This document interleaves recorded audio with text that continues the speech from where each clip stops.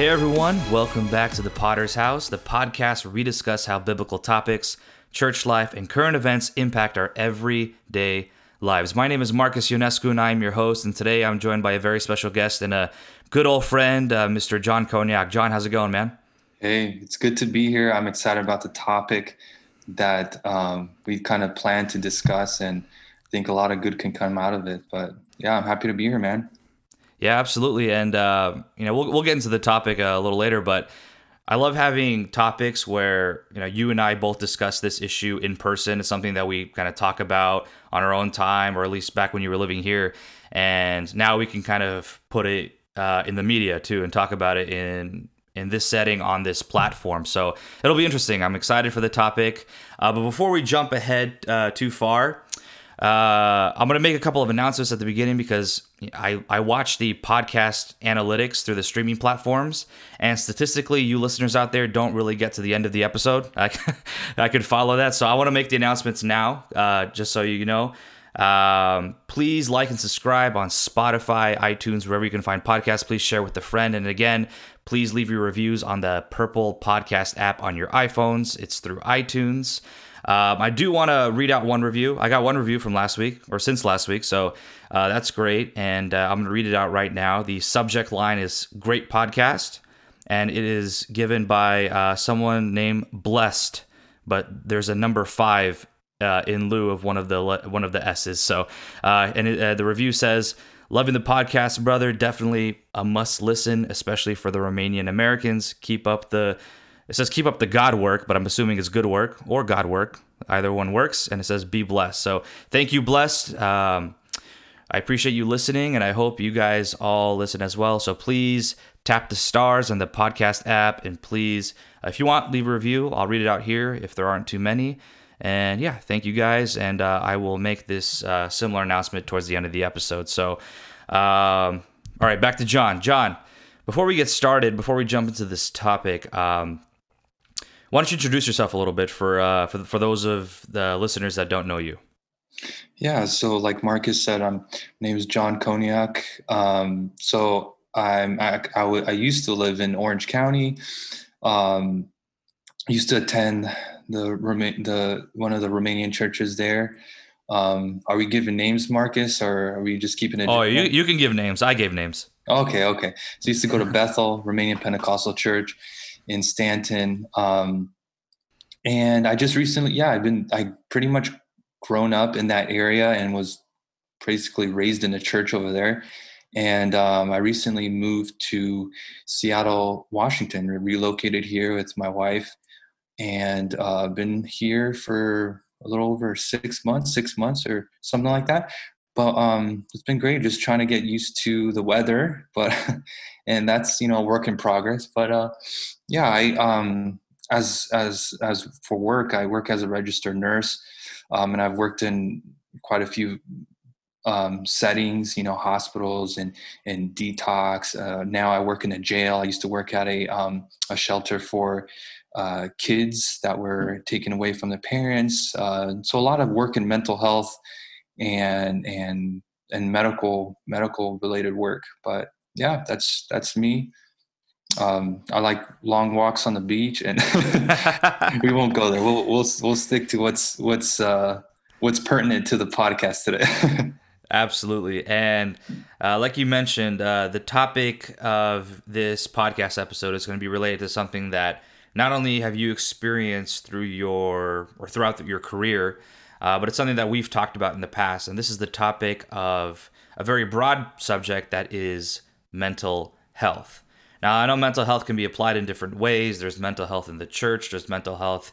We did a burnout episode towards the beginning of this project, and that's kind of related to that. But we're going to talk about mental health related to what you've experienced in the various medical related jobs that you've had throughout your schooling and throughout your professional career. So we're going to talk about that. I know the conversations that we had in person, we would ask this question, like, is it more mental health in a Christian, the mental deterioration, the diseases, the different issues that we have, is it more clinically based or is it more spiritually based?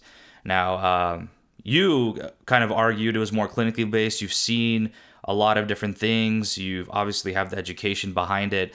For me, I've always kind of leaned towards spiritually based, and we'll get into more of that later in the episode, and we'll talk about why. But John, let's start things off with one of the first jobs you had. I remember you had this job.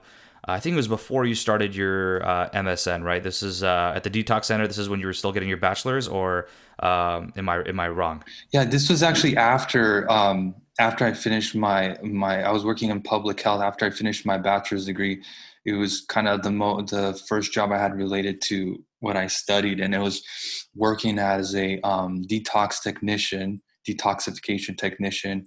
That was like my official title, and specifically, I worked at a place down in Orange County that uh, basically was a private, where basically people who were trying to come off of various substances, various drugs, alcohol, meth, heroin, benzodiazepines, which is basically benzos is a short name for it. It's a class of drugs such as like Xanax. They're sedatives basically, and they're hugely abused out on the streets or in the community. So anyone trying to come off of any substance would go through there. They would spend like a week. Actually, depending on what substance they're coming off of, they would spend the week there. And my job was basically to keep notes on them, monitor their vital signs, talk with them, keep them preoccupied, encourage them, and then give them the medications at appointed times, like withdrawal medications, so that they don't go into a full-blown seizure. And basically, so they're come off of the drugs, their detox is more pleasant, because it's, I'm sure and a lot of your listeners know, it's just hell. It's hell when someone's trying to come off of whatever substance they're withdrawing from. You get body aches, you can have seizures, like severe body aches, nausea, vomiting, you can't hold anything down, diarrhea, and just mad panic attacks, anxiety, just everything. It's hell. So yeah, I did that for about 2 years. Um, yeah.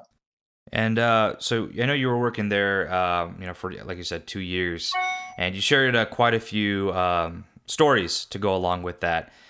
Before we get a little more into this episode, what are a couple like of the craziest stories that you've experienced regarding the patients that you had to work with? Man, people, when I tell people about some of my like work experience, everyone wants to know that, and I get it. Oh man, there's one that comes to mind where I almost died. You almost died, or he Yeah, almost died? I almost died. I mean, it was the hand of God that protected me. Like, so, I mean, it's going to take some time to develop, but real quick, basically I was picking up a client from his home in Orange County. And normally we don't do that. We have a driver that would go pick them up, or their families will bring them in, or their spouses will bring these people in. But this guy was younger, and I don't know, they had some kind of deal with the family. Like, hey, we'll provide the driver to come pick up your son and bring him to detox so he can complete this treatment, to come off of whatever he's coming off of, which was methamphetamine. And he's normal, I pick him up. His dad's happy that his son is finally, his dad looks super distraught. On the way, we're having conversations, and trying to understand him, got to get to know him. And as we're approaching the house where he was going to do his treatment at, he starts saying really weird stuff, something about police watching, and he started getting really paranoid. But me, I was pretty still new at that time, and I didn't understand what was going on. He had just used meth before me picking him up, and he was starting to get really paranoid, which is part of, one of the symptoms of being on meth. And we get to the house, and I get out of the car to open the gate of where we're going to park a car inside the property. And I turn back around after I swing these gates. They're big gates. There's two of them. I turn back around, and this guy, he jumps from the passenger seat into the driver's seat. And as soon as I see him, I'm like, oh no, this is going to be bad. So I run over there. And right when I get there, he switches from park to drive. The car is still running. This is a push to start car. And I'm hanging off on the side. I grab him, but he manages to switch into drive. And I'm hanging off the side of the car while he slams on the accelerator, and at that same time as the car launches forward and I'm hanging on the side, I somehow, I don't know how, everything slowed down. Like I saw you see those movies and everything slows down at this really critical point at moment. Well, that's how my world began. Everything became super slow motion, and I was able to get my foot on the brake, so the car comes to a sudden stop, and we're basically trying to fight for control uh, of switching the car from park to drive to stop the vehicle, or at least I couldn't get to the push to start, or I don't even think I was looking at that or thinking of that. And anyways, I end up being able to kind of bear hug him and switch it into park. And he was fighting me, and it was insane. But there's people. We were in an alleyway, and there was people who were walking by, and school had just let out. There's like this mom walking down the alleyway with her daughter, or a grandmother with her daughter-in-law. And I don't know. I was able to basically bear hug him, and all the commotion had alerted my other coworker to come outside, and he kind of helped the whole situation. We basically got him out of the car, calmed him down. We ended up turning him away because he was just like a full-blown psychotic episode. He thought that the FBI were after him, that we were part of the whole, the whole plan to keep him, to lock him up, or I don't know what he thought. But yeah, I'm just getting a bunch of adrenaline pumping through my body now, because it was just like a crazy moment. So yeah, that was probably, I think that would top off the list. And I thought I was going to die, but because the car was going, I was hanging out on the side. It was insane. But I learned, that was a good lesson for me to learn. Don't leave the car running with a drug addict who is coming off of meth. And it's crazy because, like, we know the outcome and the consequences of drug abuse and all of that, but man, to turn that violent and just to get that, I mean, it sounded like, yeah, obviously he was psychotic. He was, I mean, I don't think you guys had a proper diagnosis, but he could have fallen along the lines of, schizophrenic, especially since you're getting paranoid and you think everyone's out to get you and all that. But yeah, it's crazy to think that, some drugs can do that to you. It can mess with your brain chemicals, but like I said earlier, I don't know, man. I do think there is a spiritual influence to something like this. But we don't have to come down with a verdict now. We can do that towards the end, because I know we're gonna have a lot of different things. But what is, like, before we move on to the next part? But what is, like, a recurring issue you saw at the clinic, at the detox center? I know you mentioned earlier to me over the years that you had a lot of recurring patients. They would get out, they would come back. How is that issue? How did you see that issue, and why do you think most of your patients weren't able to be set free from this? Stay clean. Yeah, so what it basically taught me is that once you're an addict, it's very, very, like, the amount of people that come out of addiction to any substance, whether it's alcohol, and anything else, it's very hard to get free from that, because once you're an addict, your whole, like, and I'm learning this in the schooling I'm doing now. Your brain pathways and the way your brain processes things and everything, it's different. It changes. So you can't just stop. So we had people in there um, that were there for, like, coming like 20 plus times, and these are like people like 28 years old, 20 plus times in treatment. Can you imagine that? It's to the point where their insurance was cutting them off, and they were just going from one insurance to another, or their parents and all their family or friends came together to put money for this. It's very expensive. And yeah, just it's something that it's only the hand of God, only a miracle can free you, can take you out of, can break this cycle of addiction, this addiction in your life. Um, and yeah, that's the really the big lesson. It's if at the end of the day, it's not going to be. I learned that it's therapy can help. Uh, and this place had a lot of different. They had like harp therapy. They had people come in that did what's it called? They put needles. What's that called? Acupuncture? Acupuncture. Yeah. So they would put needles around the patient's ears, and they somehow related it. I never looked into the science behind it, but somehow related it to how it helps with addiction. They would have art therapy. They would have all these things that therapists come in. They would talk to them, have groups, one-on-one and therapy, one-on-one and in groups. And these things can, and man can only help so much.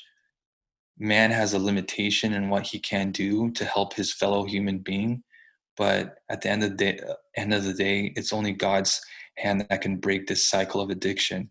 So that's a takeaway that I've come away with, working in that environment. Yeah, and I like that you mentioned that it was kind of both. It's a little hand in hand. Um, we know that you know the chemistry in the brain, or actually I don't know this. This is stuff that you've told me. This is stuff that I've heard. But spiritual oppression can have physical manifestations, Hmm. and if you mess with the physical, if you mess with just how you perceive things, with how sober you are, if you're guarded, if you're mentally guarded. We know in First Peter says that Satan's prowling around like a hungry lion, ready to devour you. So it's, the point of that passage is saying, be sober minded, be sober minded, be sober minded. But as soon as you're letting those walls down, you're opening yourself to a lot of negative influence, and we see that manifest in these patients. We see that in the psychotic episodes, in these violent episodes. So it's important to keep that in mind. And I know we could talk a little bit more about this, but I want to get a move on the next one, just because Yeah. due to time constraints. But so you had that, and then while you were still living in California, you had this second job. Can you talk a little bit about that second job that you had?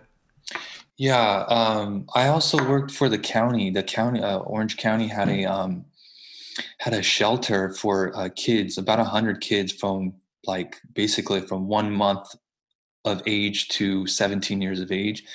And these are kids that were taken away from their parents, right? We all heard of Barnevernet in the last Yep. few years. So this was like a type of Barnevernet, but a US, under the public health department of the county of Orange. But we weren't that crazy. We I would see, and I would basically I was a registered nurse there, and I was working with these kids that would be brought in by social workers, or kids that were pulled away from their families by the court because their parents were neglecting them, or in various ways, or abusing them, whether it would be physically or by not providing them proper health care. And then I would just be able to work with, I would basically provide all the healthcare needs to all these kids, and had a lot of conversations with them. A lot of them came from very bad neighborhoods, bad environments, had a lot of trauma that was done to them.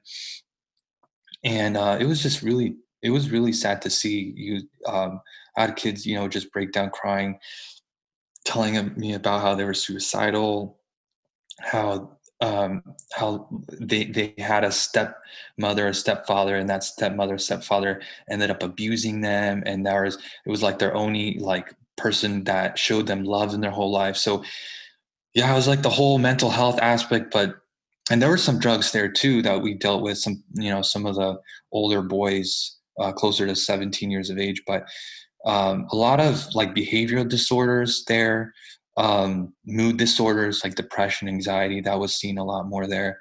And yeah, I had a lot of opportunity to sit across them while providing for their medical care. For example, they scraped their knee at the playground that they had at the shelter, And while providing care for them, I was able to build a relationship and just show them and basically encourage them, and to show them that, their value doesn't come from their boyfriend, dumping them on Snapchat and then just cheating on them. And it was one of my favorite jobs that I ever had, because I feel like I did the most amount of good work there. So you mentioned that. So you were working with minors exclusively, right? These were Yeah, just yeah, at kids that at the shelter. shelter, and you mentioned that their broken home life was a big leading cause Oh, to huge, their huge. issues. Why might you say that from a from a clinical aspect, and combined with the spiritual aspect? Why might you say that those lives that they grew up in, the environment, their setting, their parental figures, why would you say that it had such a negative impact on how they grew up and how they are today? Yeah, it really, because kids have a lot of needs. I don't have any kids of my own, not yet, but and we all know this. It's all common, it's all common knowledge. Kids have so many needs. They have the need to be loved, protected. They need to have someone to look up to, someone to trust. And if, imagine someone growing up in an environment where their source of the person that's putting food on the table for them, if they're even putting food on the table for them, this person is consistently beating them, or degrading them because of their weight, for example, or um, just even physically abusing them, like sexually abusing them. So this person that they look up to, um, is is completely a demon in human form to them, and they're raised like that. And when you're young, that's when your brain is developing. Okay, that's what I'm learning more and more now in my studies that I'm doing now. um, your brain when you're young is so susceptible, and a lot, like the majority of the mental health field, psychiatrists, marriage and family therapists, psychoanalysts, they all say the same thing, man. uh, a huge reason for why there's such a boom of mental health issues today is because of people's just really bad upbringings. It's and that just leads me to say, it's so sad that it seems that the family today is being, like, by our society, in general, is being degraded. The family unit is like, it's like, whatever. It's like there's no focus on the family unit, and that is such a huge protective factor for mental health, mental illness down the road. It's a huge thing. And yet, our focus is not on family stability, on homes where there's a mother and a loving mother and a loving father. That stuff is lacking more than ever today. And my theory, and what a lot of the people in this field that I work with, they all think they all think the same thing. It's really the family. It's just a bad upbringing. And it's interesting that you bring that up, because we live in an age where the family unit, the design for a family, is being influenced by um, polyamory. It is influenced by third wave feminism. It is influenced by the LGBTQ community, and we see this more frequently in a lot of the families that are going up. And not only are they happening in the real world, but they're being promoted as well. We see commercials. We see um, different other mediums of promotion, and you look to the Word of God, and you see the design that God had for a marriage and God had for a family. And you said, like, the father, the man in the marriage, the man in the family is the spiritual leader of that family. He is the head of that family, and he is responsible to care for his family from a spiritual aspect. And as soon as you take that out, as soon as you kind of divert from what God designed and what God had planned, you start seeing issues. And unfortunately, we see a lot of kids growing up like this. And I've heard someone say this, and it makes total sense. But, like, they say that the sins of the father are what's spiritually compromising to a family. That's what allows certain things to come in, certain demons, certain all these different things. And like you said, a lot of this is physical stuff, like, sexual abuse, or, neglecting, or all these different things. But all of these physical things have spiritual consequences. And you see that, and I'm sure you've seen that in a lot of the patients that you had at that center. And it's sad to see. It's so sad to see. And as we so you inherited a lot of these kids. You worked with them. You talked with them. You sort of counseled them. What was your approach? I know you talked about what they lacked growing up, but what was your approach to counseling them, to helping them get back on track? And what would you suggest if someone's going through a similar experience? Like, well, there's a difference between my approach and someone who's in a similar shoes that I was, that Yeah, when you're dealing with children okay, like this, like what would children, be the yeah. plan going forward to help rehabilitate them? Yeah. So my approach was, get to know the kids and spend time. Like the other nurses I work with, we had a lot of kids and a lot of needs. So they try to funnel the kids, like a one after there. Let's go, let's go, let's go. Next one, next one, next one. And then one of the benefit of doing that is that you get to relax. When the work is done, you get to hang out and get on your phone and stuff like that. But it's really spending time with the kids and showing them. And even if they, it was simple stuff that I was doing. It was like, such a chill job, because you're like pulling like splinters out of some kid's finger. Is that simple? But you do it slow. You do it like you show them that you care about them. You talk with them, and the more you talk with them, the more they share with you, and you build off of that. And then they start, especially if they're there for a longer period of time, they start recognizing you, and they start telling you more stuff. So it's really building a relationship with them. You can't do a one-hit wonder on these kids. Sometimes there's people that are super open, kids that are super open, they'll tell you about a certain issue. But other times it's just spending time with them and then feeding off of them. Obviously, you know, as we're not supposed to share our faith and try to convert people in our workplace. But when kids bring up that they feel like suicidal, then I would start saying stuff about their identity, that they weren't created, that the reason that they even have a heartbeat, that the reason they're even breathing, it's not for someone else's approval. It's because they were created and they're there for a reason. And a lot of these kids, man, they just sat there listening to me like this was the first time they ever heard something like that. Because you have to realize, like, these kids were not born in Christian families. They didn't were raised going to Sunday school. So this is like, wow, like it totally expands. They're living in this box of, she did this to me, he did that to me, and then I want to go shoot up this school, which is a true story. Someone's going to shoot up Santa Ana High School, 15 years old, and they're thinking of this, and their thinking is in this box. And when you kind of talk to them about their value as a human being and how they're created for a purpose and that God loves them and he has a plan for their lives, it's just like, it just totally shatters their whole worldview that they had to that point.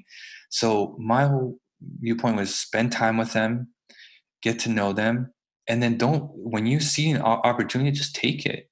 These kids, they're not going to be like, why are you telling me about this? No, they're really open, especially if they're in a state of they're sad, or they want to talk, they want love, they want to see that someone cares about them, that they have a connection, and that you're not going to be like the other people who supposedly loved them in the past, who did harm to them. So I think that was my approach, and just letting the Holy Spirit lead, going in before and just praying, God, just use me as an instrument, use me as a tool. I don't know what these kids need. I have so little experience. Like, I don't know what to say. I don't have the perfect words, but just use the little words that I say and anoint them and use them for your kingdom. Use them to lift us, for some, to give them life. And God does, through the simplicity, through our simple words, God is just doing amazing things. And that's what we got to do. We got to just go out there and do the work, because ultimately it's going to be God that does the fixing. God's that's going to change their lives, not us.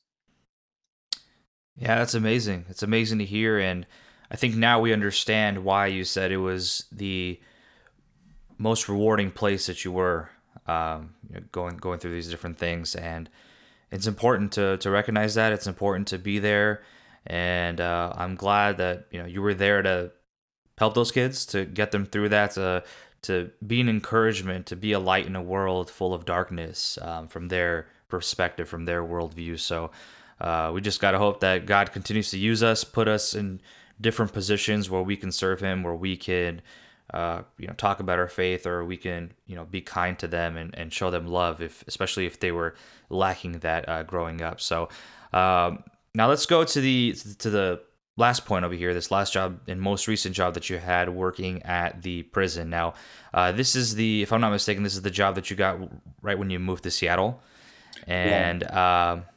and let's talk a little bit about that, because I know we kind of mentioned, the drug detox center, the underprivileged children, and then now we're going to go into this prison setting. So why don't you talk a little bit about that? Yeah, so you're right. Yeah, this was the job I was waiting for. Before I wanted to get the okay and everything to clear my background before I moved here. But yeah, it's a totally different ball game here. People are adults, they're violent, and a lot of the mental health things that you see here, the mental health problems, are much worse because a lot of these people are homeless and they're decompensated. They've been off medications, they've been living in the streets, using drugs consistently. If they're women, they've been basically selling their bodies for drugs. So it's just a lot. It's a mess. It's an absolute mess of people are coming in there just really messed up, and actually just being in jail just saves a lot of people, but because we take them from a worse environment. But the sad thing is, and one, we can talk about jail reform when it comes to mental health. It's like someone who's in a full-blown psychotic, someone who's arrested and who's a full-blown psychotic episode, you locking them up in a cell by themselves is basically making them worse. It's something we talk about with my coworkers. It's not helping. And I think the future will people will come in together and officially change that. It's just so different, man. And I see more of what spiritual oppression here than I did anywhere else, because people are so far gone here. I mean, there's so much I can go into. Um, this may be like a good leeway into like spiritual versus medical. What differentiates something like a mental health illness? Is it spiritual related, or is it clinically, medically related? That this was probably a good time to transition there. Yeah, so that was the overarching question we wanted to ask. That's the conversation we've had over the years, and I don't know. It's something that I've thought about. Obviously, I don't have the background to comment on this, and I'm very particular to not talk about things that I don't have experience in. That's why on this podcast I have guests who have experience in these topics. I try not to act as the expert, but from what I've seen, not only like you're talking about cellmates, you're talking about abused children, drug addicts. From what I've seen within the church and within um, you know people who grew up in Christian families and their exposure to sin, them opening their lives up to sin, we see what impact that has on them. We see the spiritual constraints that they suffer, that their family suffers, and that's why I've always kind of believed in that, kind of took that road, because not only do I think, we are chained because of this issue, but I do believe that God can break those chains if we have faith, if we submit to Him, if once we are died and born again through Jesus Christ and His death and resurrection. So that's why I kind of always stood by this. Mm-hmm. And I know that you have a little more experience on this topic, but if there's one point, and you can relate it to any experience that you had in any of these three positions that you held, what would be an argument for, this issue being more medically slash clinically based? Yeah. So I first want to clarify, I don't think that mental illness is more physical, more of what you call the chemical imbalance than spiritual. At the end of the day, I don't know 100%, but I do admit that there is a spiritual component to it. Some people, their mental illness comes from a spiritual oppression, and another one is because of certain physical elements. And then I'd also want to clarify that, and I want to clear up something which a lot of people commonly say, but is not true. It's actually just a hypothesis. It's the whole chemical imbalance theory. Like that has never been proven.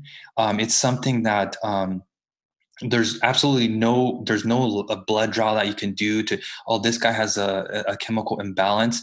It's all a hypothesis. And even, and people say it all the time, people report, oh, it's a chemical imbalance. That's why you're depressed right now. But it's never been proven. And even psychiatrists today who deal with this all the time, they would admit. Actually, I was on a website recently, and there was a conversation between two psychiatrists who were discussing this, like how did the public come to this common phrase, like, oh, it's a chemical imbalance. And they were talking amongst themselves saying that, I think the mental health fields, psychiatry, didn't do a good job with dispelling that, saying, hey, actually, we don't know. So that's one thing. Now, I'm sorry, I forgot what your question was. Oh, what's one?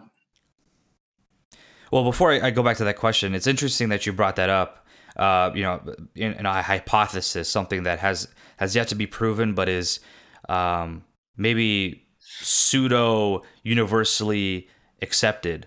Because, for example, like for me, like I thought that was the thing. That's something that I A lot always of heard people about. do. Yeah, and the thing, what's interesting is, and I think this is rooted in liberal theology, because we see it a lot. If you go back a couple hundred years and you look at these different, quote unquote Christian universities, they try to move away from everything that's biblical, everything that's spiritual, and they try to prove it using other methods. And the biggest thing that we could think of is the theory of evolution, something that's not only widely accepted but taught in our education systems, or I'd like to call our indoctrination systems, because unfortunately that's what we have now in this country. So that's going on, and things like this. And from what I've learned, and the research that I've done, is that the reason why we hear all these different things and it's universally accepted, even though it's not quite proven yet, is because these are the guys that are getting published.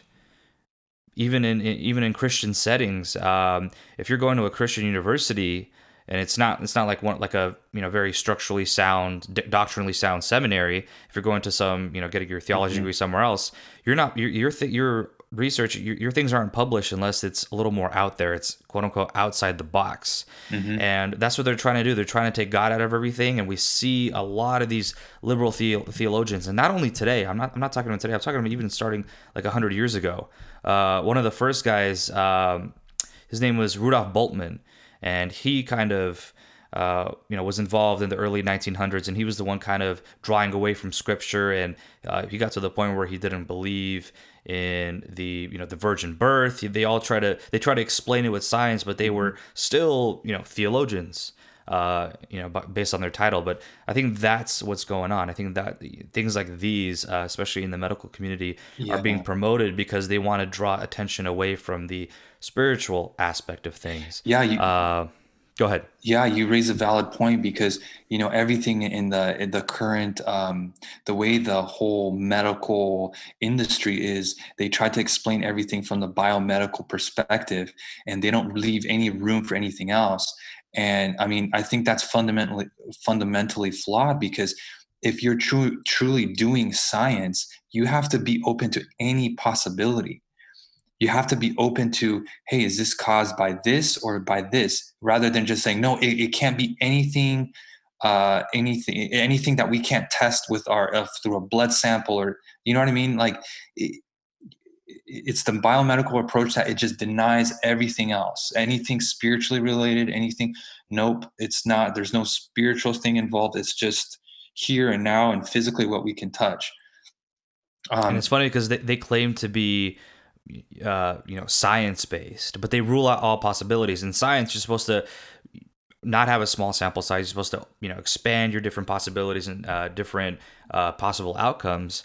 And you ask one of these guys like, how do you know? How are you agnostic? How are you atheist? How do you can you prove that God doesn't exist? And they can't. And based off their scientific methodology, if they were to follow that, based on Christianity, on all these different things, they wouldn't be able to prove that God doesn't exist, and that would contradict them. So they're almost contradicting themselves. But unfortunately, we live in a corrupt world and these corrupt systems that only publish the lies rather than the truth. yeah, they publish things that match with their theories and what they're teaching, and they do away with everything that contradicts them, and they ignore that, and then that's how you end up having a lot of uninformed and brainwashed people.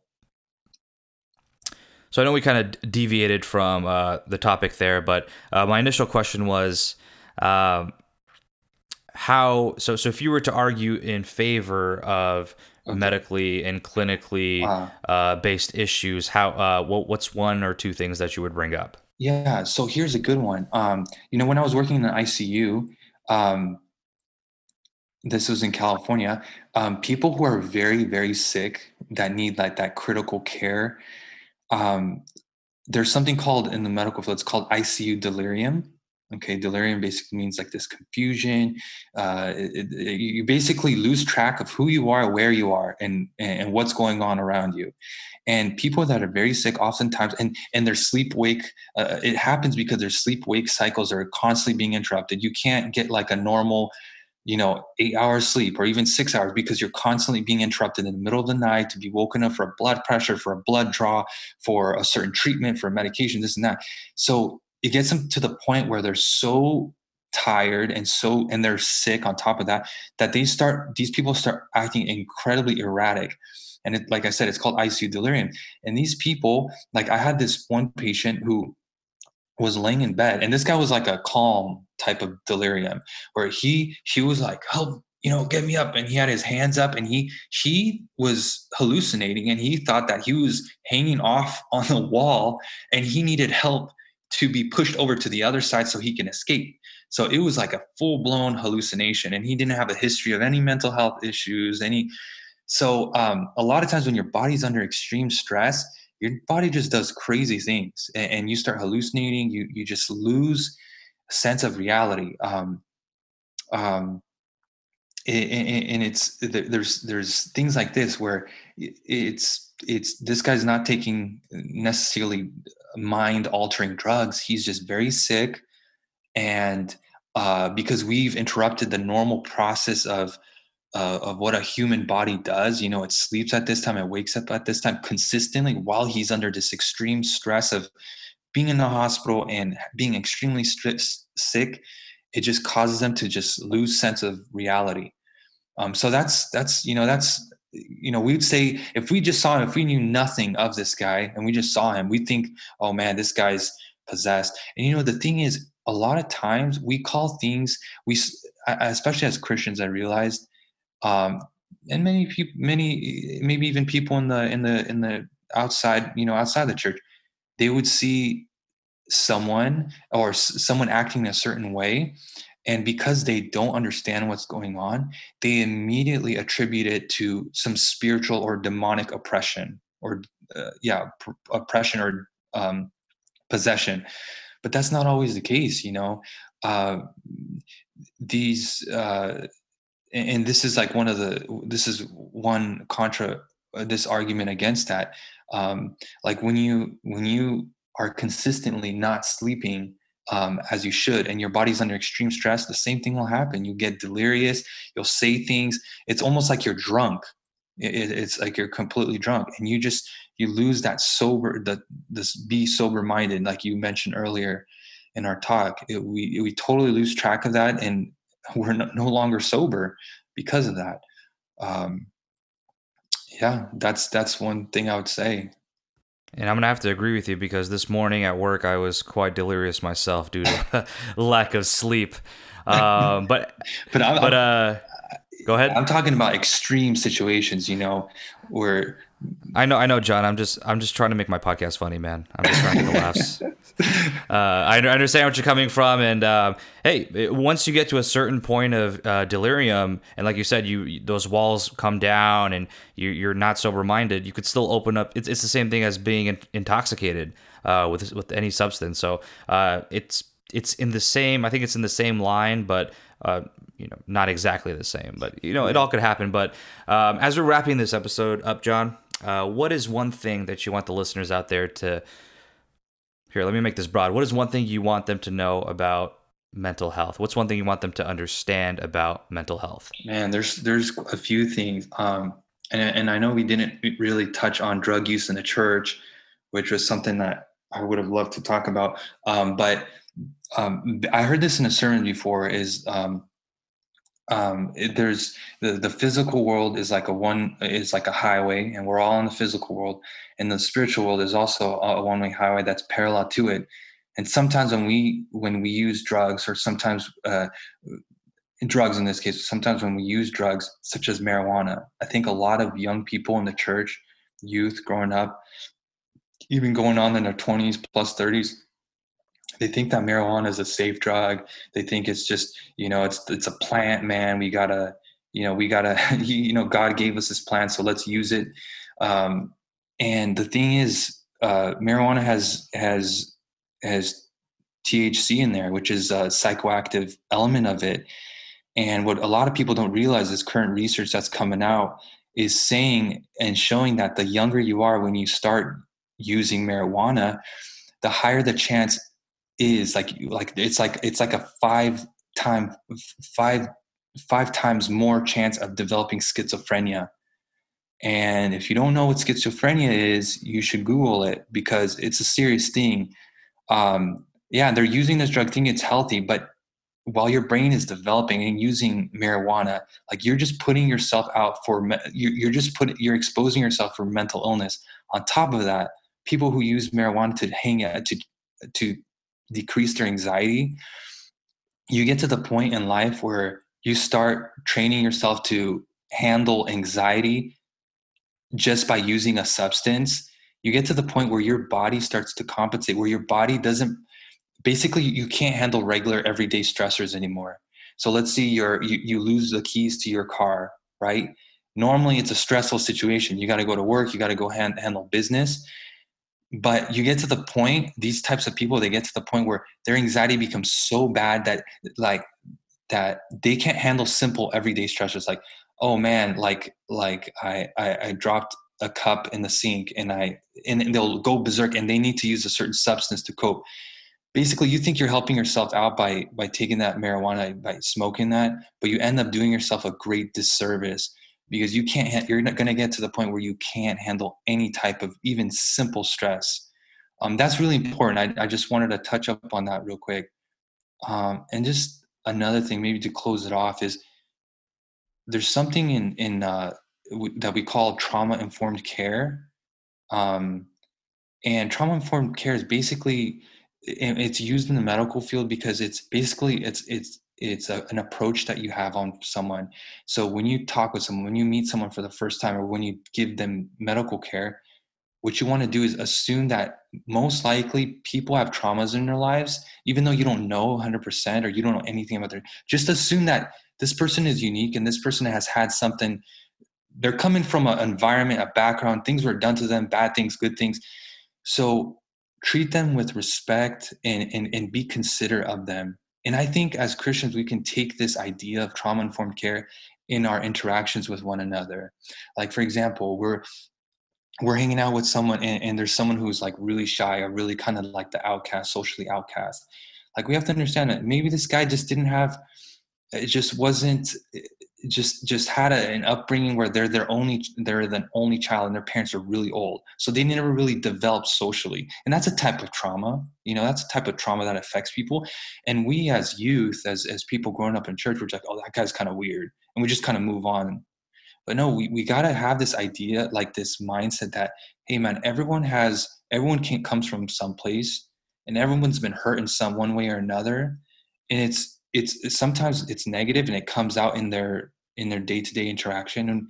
And we should approach these people with love and understanding rather than just being like, oh, he's just weird, and just blow it off like that. And I think that's a good thing as Christians to have in our day-to-day living. Just having that idea that we need to treat people knowing that they have a story, and maybe their physical manifestations of their personality or some of their actions is because of certain traumas that were done to them. And we think of trauma as in, oh, it's, they're beaten as a child, and all this horrible stuff. But trauma is not necessarily that. It's neglect. It's like not having someone to say, hey, you matter in life, and growing up with that consistently, it will affect someone negatively. So yeah, that's something that I would like people to really know and to keep in mind. Yeah, and let's hope and pray that God will continue to use us to give us the wisdom to just be a light to these people, to be encouraging, to be friendly, to be Christ-like, because we're all part of one body, we're all part of one church, and we all serve the same God. So that, and then also to wrap things up in the wise words of Stephen A. Smith, stay off the weed. Those of you who get that reference, I'm sure, John, you're getting a giggle out of that. But John, thank you so much for being on here. It means a lot. It's nice to reconnect with you. I know we saw each other for the first time last month since you moved, and it was good. And then I also promised you a steak dinner every next time you come visit California. So that'll be fun. It'll be fun. It'll be something to look forward to, and possibly just a stronger incentive to come visit as soon as you can. So, John, thank you for being on here. If people want to find you on the internet, if people want to find you on social media, where can they find you? They can find me. I'm pretty active on Instagram. They can find me at John Cognac, Jon, and then Cauneac. Yeah, and if you have any questions, if you have any questions about mental health, like I'd be so happy to just answer with what I know. I have limited knowledge, but maybe I can help point you in a certain direction, even about if you're currently taking something, or you're planning to take something for depression. I mean, this field is so broad, and I mean, we just barely scratch the surface. We can talk about things in the Bible, about how certain people had demonic possession, other people didn't, that were healed. But yeah, I'm willing to be a source if you guys want someone to talk to about that. Yeah, Instagram. And yeah, I'll tag your handle in my promo video, and if you want, we could even do a part 2, maybe a few months down the line, with the biblical aspect and studying those different things. But that'll be something that we'll leave on the table and consider in the future. But as for this podcast, you can follow us on Instagram at The Potter's House. Our email is thepottershouse@gmail.com. As I mentioned at the beginning of the episode, you can like and subscribe on iTunes, Spotify, wherever you can find podcasts. Again, if you have an iPhone, regardless of where you listen, please go to the podcast app through iTunes on your iPhone. Scroll down, tap the stars, and leave a review.